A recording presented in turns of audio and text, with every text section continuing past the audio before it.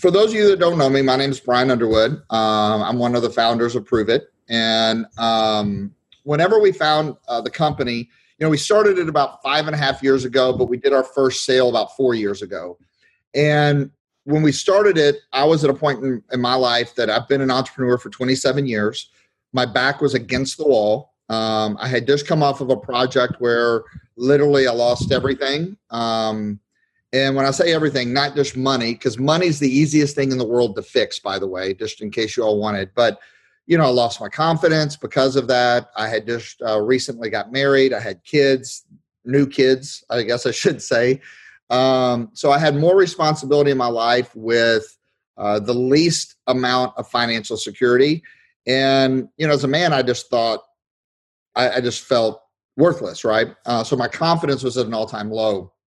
And I was very fortunate because I had a friend that believed in me. And the reason I'm sharing this with you all, because I think the message is important during this time. And someone asked me the other day, what's a tool for someone that might not have belief in themselves or they're just learning this? And I said, well, my back was against the wall. And I had a friend of mine saying, look, you got to figure out what you want to do. You got to get back up on the horse. You got to go ride again. You can't just stop. If you stop, you'll die. And I was very fortunate. And I say this, I've probably said this a million times, but people have faith in those that have faith in other people. And so I don't know what I would have done if he hadn't have pushed me to say, go figure it out. What do you want to do? What do you want to do? And at the time, the thing that I really wanted to do is what we're doing now. I wanted to have a conversation that had never been told. I wanted to bring value to the world. To me, I wanted to innovate. And by the pure definition of innovate is about bringing value to people that they didn't have before. So all of us on this phone, we've done that before. All of us can be innovators. But I wanted to build a business out of it, right, that could feed my family. And in order to build a business, you have to make profit. So the one thing that I knew is I wanted to create a consumable product because that is a fundamental business model that works, meaning you have a product, we pay X to manufacture it, consumers buy it for X. As long as we can operate the business properly, we can make a profit. And the reason I'm sharing that with you is before I stayed in technology, we were doing apps where it didn't have a fundamental, what they call revenue model, a fundamental way to collect money, right? It was kind of like all the Silicon Valley companies. They raise $50 million. They don't ever make any money, and then they sell it for $150 million. I didn't want to try that again. And so for me, the standard that I wanted was something that could bring value to the people, but it wasn't just something me too. It wasn't just like all the other stuff that's out there. And it took a while. I mean, it took literally 15 months to find this conversation.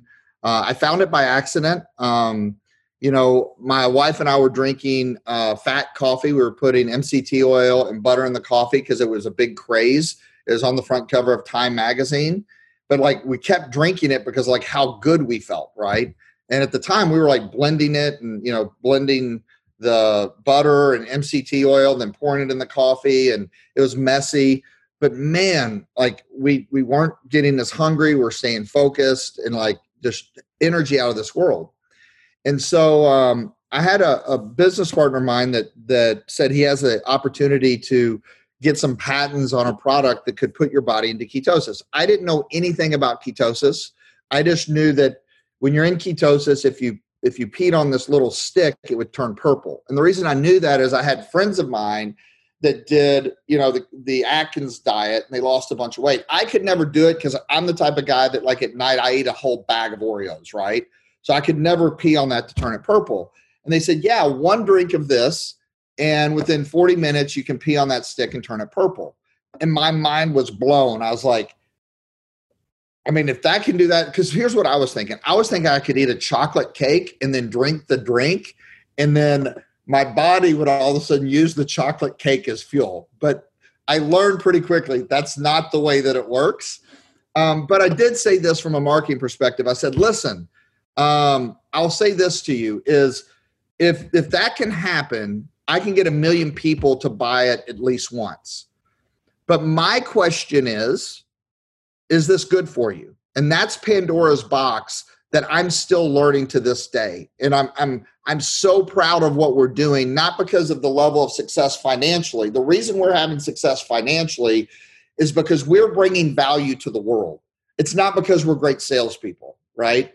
And so when I started learning about it, I went to my partner. I said, we have to do this. He said, man, I'm telling you, it can't work. I've tried it.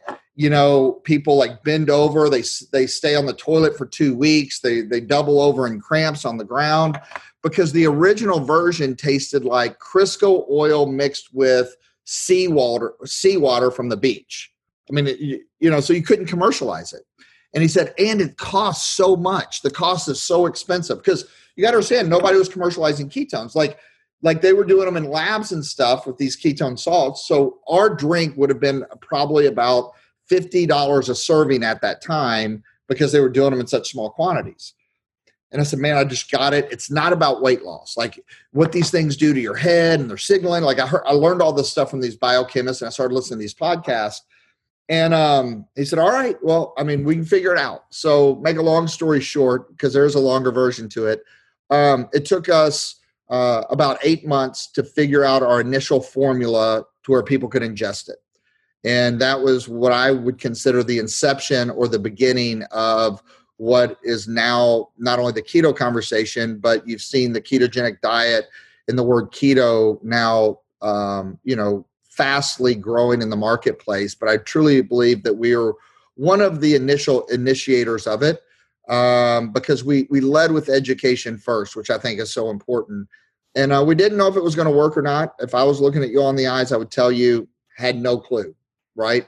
Was hopeful. We thought that it was unique, but we knew we had to bring it to market differently than just putting it on a shelf and trying to sell it.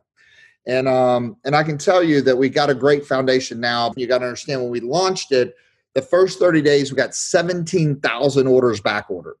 17,000 orders back ordered. And if we didn't have the team in place and that we have, I don't think that we would ever be able to have survived that. And we've run into a lot of other challenges too. Don't misunderstand me, a lot. But like that's part of what you do in business and life. You overcome things. And if this is real, which I knew at that time, I said, we got to keep pushing. We got to stay the gold standard. And so today, the product that you guys are going to experience or get, or some of you that have already experienced it, it's like our 16th version of it. So we keep making it better based on innovation. And I can get in that in a minute, but it has so many applications. I would love to say that we're just that great, but we're not. We actually, to build something to last, you have to make the right decisions. You have to make the right priorities. And our priorities are people in our community. And then you have to have the right product.